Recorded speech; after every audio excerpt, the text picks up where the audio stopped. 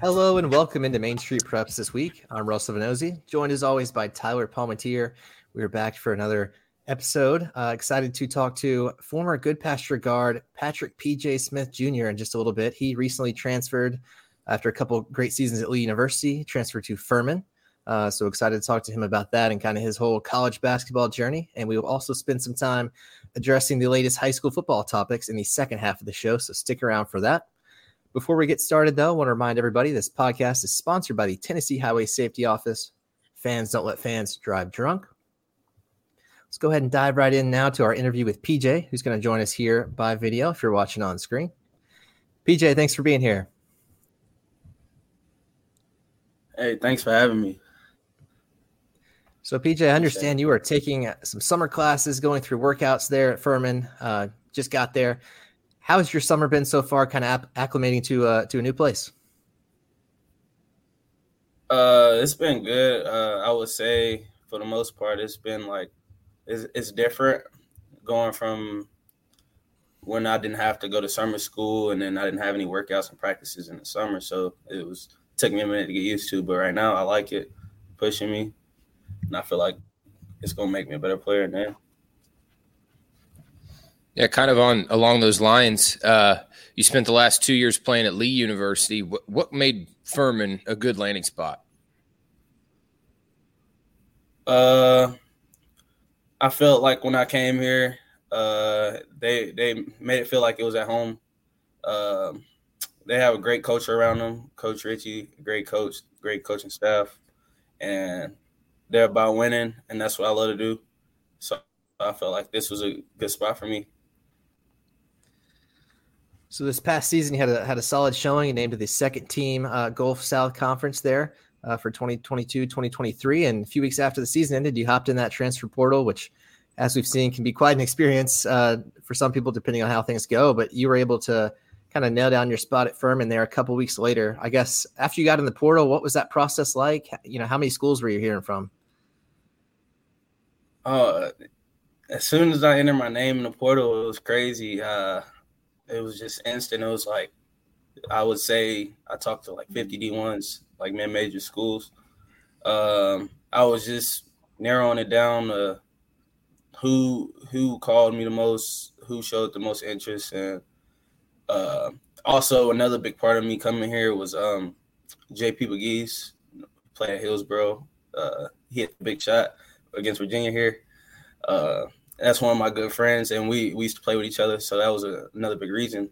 So I feel like that's what helped me get to where I'm at here.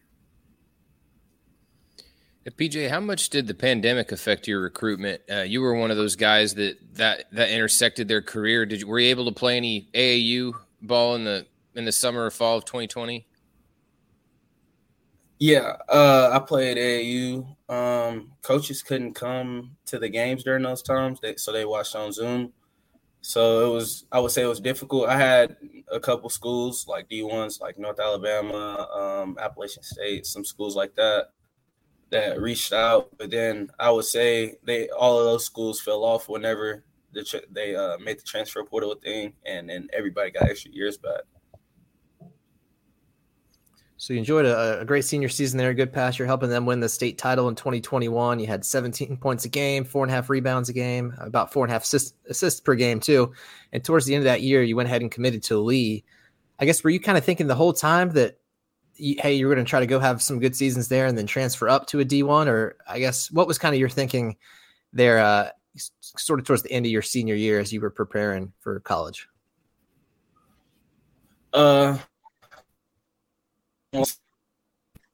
Just for the fact that I seen some of my friends they didn't have as great as seasons, and then they go off in the bigger schools, so that kind of made me disappointed a little bit. But I feel like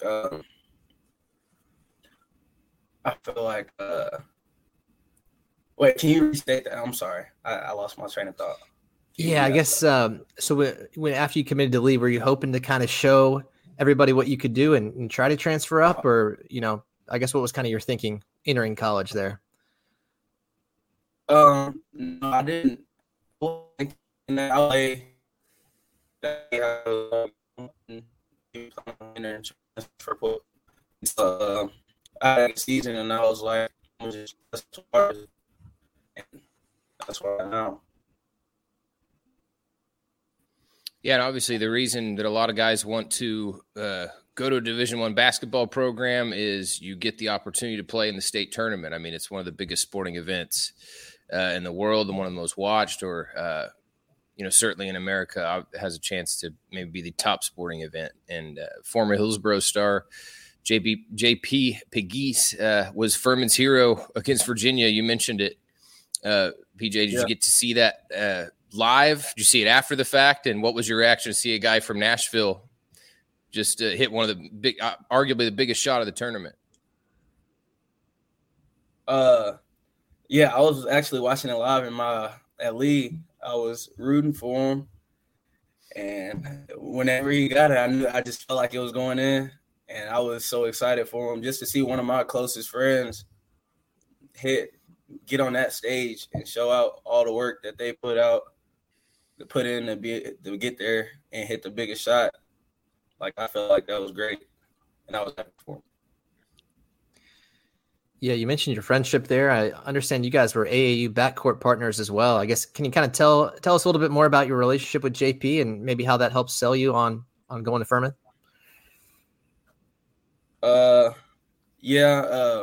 We had, when was it? I want to say my sophomore summer. We played AAU together, and we had a real good, really good chemistry. I would say we played like top UYBO teams, beating them, doing good.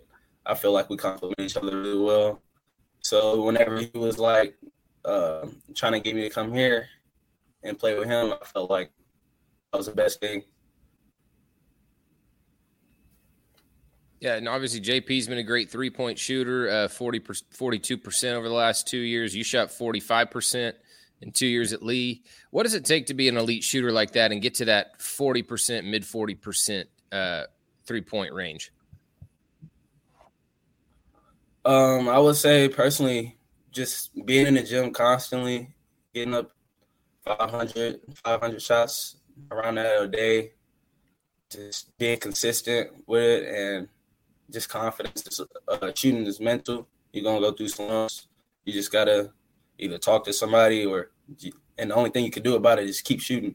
So I just stay in the gym every day and try to perfect my craft. So you're taking this step up now in competition at Furman, kind of adjusting to that. You mentioned at the top of the show. What kind of role are you hoping for this season as you kind of make that jump? You said what? I'm sorry. Yeah. Well, yeah. What kind of role are you hoping for this year as you're making that jump now to the Division I level? Just whatever I got to do to help the team win that's what I'm down to do. Is if I'm the best player, I'm the best player. If not, buying in my role and just try to help my team be the best they could be.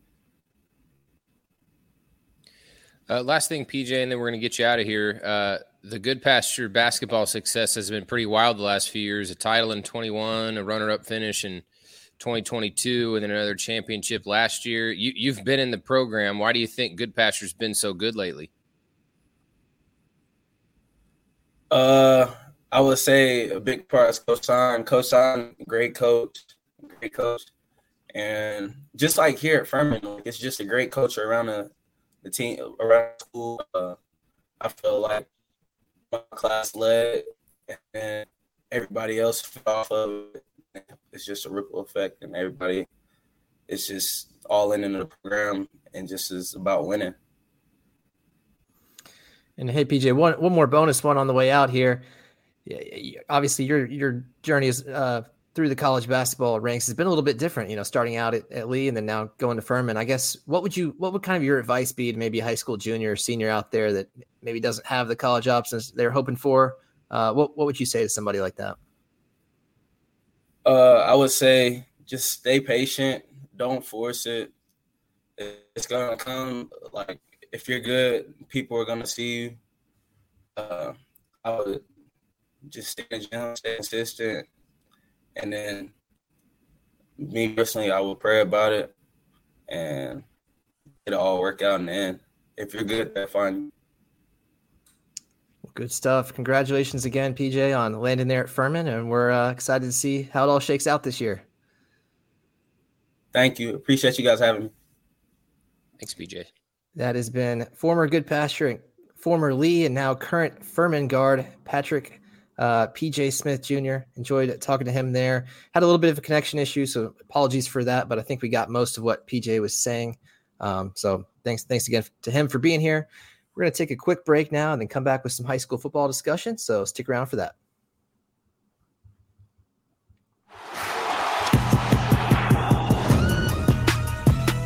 Tired of hanging lights every year? We get it. That's why Southern Nights is here to help. We install programmable lighting on your home or business so you can enjoy beautiful, customizable lighting all year round. No more ladders, tangled lights, or cold nights outside. We do the work, you do the celebrating. Call Southern Nights today and take the hassle out of holiday lighting forever. For a free quote, give us a call at 931-241-3074 or visit our Facebook page at Southern Nights. It's just a few cocktails at happy hour. It was just a few cocktails at happy hour. You really good try. There aren't any cops around. I didn't think there were any cops around. I drink and drive all the time. Sir, you've been in a serious crash. I need you to hang on, okay? Run your hands, sir. You've been putting back a few, and a few becomes a few too many. For a moment, you think about calling for a ride. Nah, you live nearby. What's the worst that can happen? You get pulled over, your insurance goes up, you lose your license, you total your car, you kill someone.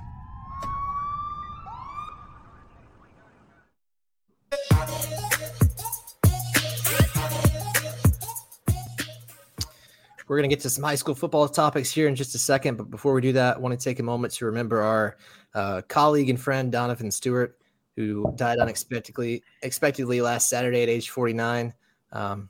Just awful tragedy. He leaves behind his wife, Christy, his daughter, Kyla, his two sons, Connor and Cole. We are thinking about them, praying for them during this just terrible time. Tyler, this news hit us all kind of like a bus when we found out on Sunday, and we're going to miss him a lot here. Yeah, and I think everybody will miss him. When you think about the way Donovan, if you ever had an interaction with him, he had a lot of energy, and it was good energy. He's a really positive guy. I don't think he ever started a conversation, necessarily complaining about anything. And if you saw him at a game, that was kind of when he was really in his element. He was just fired up to always be on a sideline, watching football. A lot of times, or some of the time, his dad would be there. I know he really looked up to his dad and loved talking to him about football, as a former football coach. He just had a real passion for what he did, and he really sunk his teeth into it, and certainly was really ingrained, and because of where he grew up and lived and what happened in Rutherford County. So I know that news hit especially hard there. But, yeah, we are going to miss him, and it was – at the Williamson County Media Day on Monday, there was some recognition about Donovan. Clint Finch took a moment to kind of thank the reporters for what we do. Not that we need that, but I think it was just a moment that he stopped and thought, Donovan really put in a lot of work to support the game, what this sport is. So if you're in this sport in Tennessee, I think you're appreciative of that. And maybe you think about what all the good Donovan did for what your livelihood is. And Chris Hughes, from Fairview also mentioned something. So yeah, he's obviously going to be missed, and our thoughts and prayers are with his loved ones. Yeah. Something that was impressive about Donovan was it wasn't that he just covered one city or one county, maybe knew a few coaches or teams here and there. No, it was the whole state. He was interested in everything and kept up with all the coaches. Of course, he also worked with the Tennessee High School Football Coaches Association there. As their media director, did a lot of volunteer work just to keep that organization running. And I think that allowed him to build so many connections across the state. And then, of course, he was always looking to break the latest coaching news. He had every fact and figure you could imagine from all these teams. I mean, it was something. I remember when he first started with us 2 years ago. I was his editor for a lot of the time. He was working for us. Tyler, I know you edited plenty of his stories too, but one of the first things that he sent me were these classification previews, these capsules literally for every team in the state split up by classification. And as you can imagine, there's a lot of teams and there's a lot of facts and figures from all those teams. So I think the first document he sent me was like 40 pages long. And I was like, man, we got to find a way to cut this down. And he was like, there's really no way to cut it down because, we've got every team in here. So, and that sounds like him. I mean, he was going to overwrite something about football in the state, then he was underwrite, and just sort of told you his heart was in the right place. When high school football season comes around, he really kind of just came to life. I mean, obviously kept up with it year round, but there was just nothing more fun than seeing him a game for me because he was just the most excited guy on the sideline. And like you said, I think that showed in his the way he worked. He didn't know when to stop once he got writing, and that was a fun thing about Donovan. Definitely. So if you want to read more about Donovan, we've got a story up on mainstreetpreps.com. If it's not on the homepage when you listen to this or watch this, you can just search up Donovan Stewart. You'll be able to find it. It's also got his funeral arrangements on there, the details for that, and also where folks can send money to sort of remember him. I believe it's to the TN Football Coaches Association there. It's started a fund in his memory. So go check that out if you haven't. Again, we're thinking of Donovan's family and friends during this time. Really are going to miss him. And on that note, perhaps fittingly, Tyler, let's dive into those high school football topics now. Last week, we both got to see this is kind of the opening night of scrimmages. I guess the opening Friday night of scrimmages. I was over at Columbia Central Nashville Christian. You were over at Siegel at Brentwood. Just taking in that Siegel Brentwood game. I mean, what did you kind of see? I know there's a new quarterback out there for Brentwood that you wrote about. Yeah, Baylor Hayes at Brentwood was kind of the main storyline just because he's the newest face and has some talent, has some Division I offers that is going to be leading one of the bigger programs in the area. And I guess, what do you say? One of the most storied. So that was kind of the main story. He's, he didn't have like the greatest passing night or anything. It's not like, but I mean, I don't know who in a scrimmage, it kind of is what it is. You get your limited time out there and there's not a whole lot of rhythm at times, but he was solid. He did throw one pick in the end zone. He threw another touchdown that was a really good play. And I think he's going to be pretty good. I mean, to be honest, I think he's going to be pretty good without trying to hype him up too much. And, Clinton Finch, his coach, didn't really, he said about the same thing as me. He has a chance to be pretty good. And I think Clint thinks Brentwood has a chance to be pretty good. And I wouldn't disagree. I think they look pretty solid. They got some big bodies up front. And, Clayton Merrill and Matthew Manning are good receivers. And then Baylor Hayes, the way he can change the game and he's a good runner. So you've got I think he's a real dual threat quarterback that can help them have a season. I haven't seen everybody in that league play, but I don't know why Brentwood couldn't be a favorite. I know that actually it's kind of a weird league because there's like 4 favorites. Last year, and Clint bragged about this at media days, but he said last year at that time in August, he said that he thought 4 teams could win the league. And you remember what happened on the last week. There were, on the very last night, 4 scenarios where 4 teams, or I don't know how many scenarios, but there were scenarios where 4 teams could win. So I hate to peg Brentwood the favorite or anything, but why? I mean, absolutely in the mix every year, but I liked what I saw there. And then, on the other side of the ball, Siegel, Terrion Grant is going to have a huge season. He's a 4-star cornerback. He caught a long touchdown. I mean, he can get behind a defense and he can kind of make you look silly. He's being recruited as a cornerback, but I would guess they'll get him on the field as much as they can. Adam Renshaw mentioned that. Just get him on the field as much as they can to play receiver, because absolutely a dude that can tear up a defense. And over at Nashville Christian, got to see Jerry Curtis, great quarterback there, who had just this incredible storybook offseason where he picked up offers from everybody. He's a class of 2026 prospect, so he has not been rated or ranked by any of those recruiting services yet. But whenever they do release those rankings, it's expected he's going to be right there toward the top. He's got great size, great arm talent there, and he showed it in that scrimmage early on. Zipped a long touchdown pass to Bryson Holt. Later, had a bomb to Braylon Toll. Really nice throws. He told me he's not going to scale back on the running at all this year, because last year he did run around quite a bit when plays broke down, and being a big guy, pretty fast, he was able to pick up some yards, pick up some touchdowns. He said that's not changing. The coaching staff asked him if he wanted to wear a non-contact jersey for practices, and especially those scrimmages when they're playing other teams. And he said no. He wanted to get in there and get physical, and he did that on a play. Sort of lowered his shoulder and barreled a Columbia Central defender into the ground towards the end of the scrimmage, no less. So, I wonder if he sees that as his future at that position too. He's 6'5", is that right? He might be 6'3" or 6'4", but yeah, right around there. He's tall. He was. I felt like he was towering over me, and I'm about 6'1", 6'2". So yeah, he's got some good height. I'm just trying to think. A guy like Jalen Hurts. I mean, how these guys are that are big and can get you on third. If you can get to basically 3rd and 3, and maybe they can get you a first down. 6'3", it says Jared Curtis is.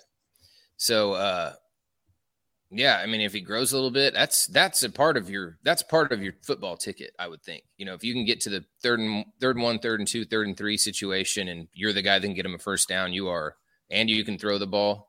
That is the total package. Yeah, I think he sees it that way too. So he's not letting up there in the running game, even though he's received all these offers and everything. But he's probably going to have to continue to do some of the running and making some plays on his own, because he's got a whole new cast of playmakers around him for the most part. A lot of young players, guys that haven't had as many live reps. So there are some players they're excited about though. Bryson Holt, he was a freshman last year. I remember him. From the Columbia Academy game I covered. I believe he had a touchdown in that game. Looks really good for a freshman. And he's back. Like I said, he had that long touchdown catch early in the scrimmage. Seems like he's going to be a pretty big weapon, maybe coming out of the backfield and or lining up as a receiver. So versatile weapon there. Braylon Toll, I believe a senior wide receiver, Ryan DeMumbrian. You've got several guys there that he can work with, but they are guys that did not play as much last year. So that'll be interesting to see how they kind of adjust to that. And then Columbia Central still seemed like they were working some things out. Of course, they have a new coach there in Tredarius Goff. He's a Columbia Central alum who I believe won a state title with them as a player before he went on to Tennessee Tech for a very successful career. So still figuring things out. It's they've got, I think this is their second or maybe third coach in the last 2 or 3 years. So there's just been some upheaval down there. Caden McCoy, their running back, did have some nice runs. Looked like they were maybe still kind of deciding on quarterback or working a couple of quarterbacks in the scrimmage. But I'd imagine maybe as the season goes on, they'll have some more of those things figured out. But as of that first scrimmage, and I've learned though over the years, you really can't judge a whole lot of the first scrimmage. I mean, there's guys still just learning where to line up, the plays to run. I mean, it can look a little ugly at times, and then you come to that first game, or especially by midseason, and it looks totally different. So I think Columbia Central is probably hoping for that path. Yeah, I don't know. The first scrimmage is always it's kind of for fun. It's fun to be out there and you can see a couple things, but it is amazing. I would give a hat tip to coaches on August or on July 30th. You watch a scrimmage and you're like, man, these guys don't even know where to be, and the coaches seem so dissatisfied. And the work that goes in over the next 18 days is really good. I mean, week 1's kind of a helter-skelter as well, but things look a lot better in that first week. And so it's interesting how quickly it comes together.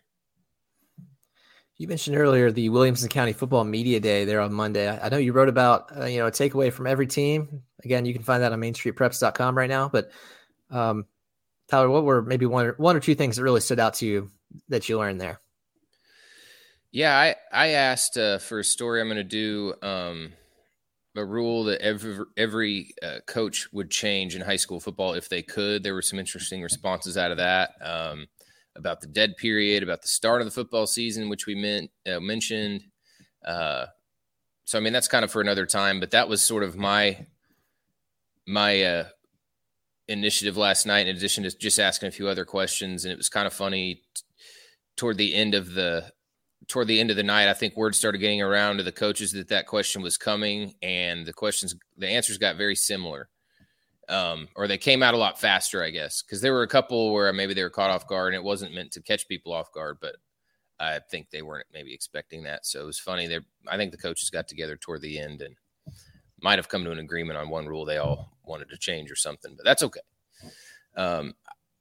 I guess the big storylines when you think about that county are, that region 6-6A, how, that's a fun region. Obviously we kind of covered them a little bit. How will Ravenwood be? It's a team that's traditionally been really good.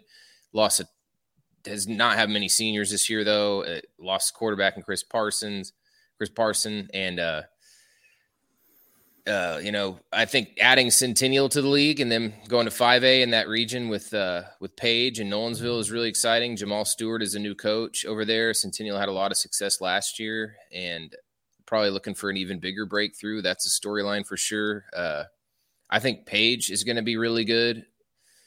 Jonathan Palmer at quarterback. We have not got a chance to see him. He's a nephew of Jordan Palmer and Carson Palmer, who Jordan coincidentally helped coach Jake McNamara, the quarterback at Page a couple of years ago. So just another good quarterback at Page, I guess, is a storyline. That's been a factor for them, Russell. I'm trying to think. I had a couple more that I was, interesting. There was a lot of talk about the TSSAA schedule because the TSSAA handled the region schedules this year and we'll do so next year. So we've got Brentwood Ravenwood in the last week of the season, which, honestly is just kind of neat. I think it's maybe how it should be. I think any rivalry game at the end of the year is pretty awesome. Let the teams when they're playing at their peak play, but I don't know if there have been any other storylines on your mind, Russell, but certainly, maybe when you think about statewide contenders, Page possibly. I mean, I think that's a deep program right now. Ronan O'Connell on the offensive line, Clemson commitment.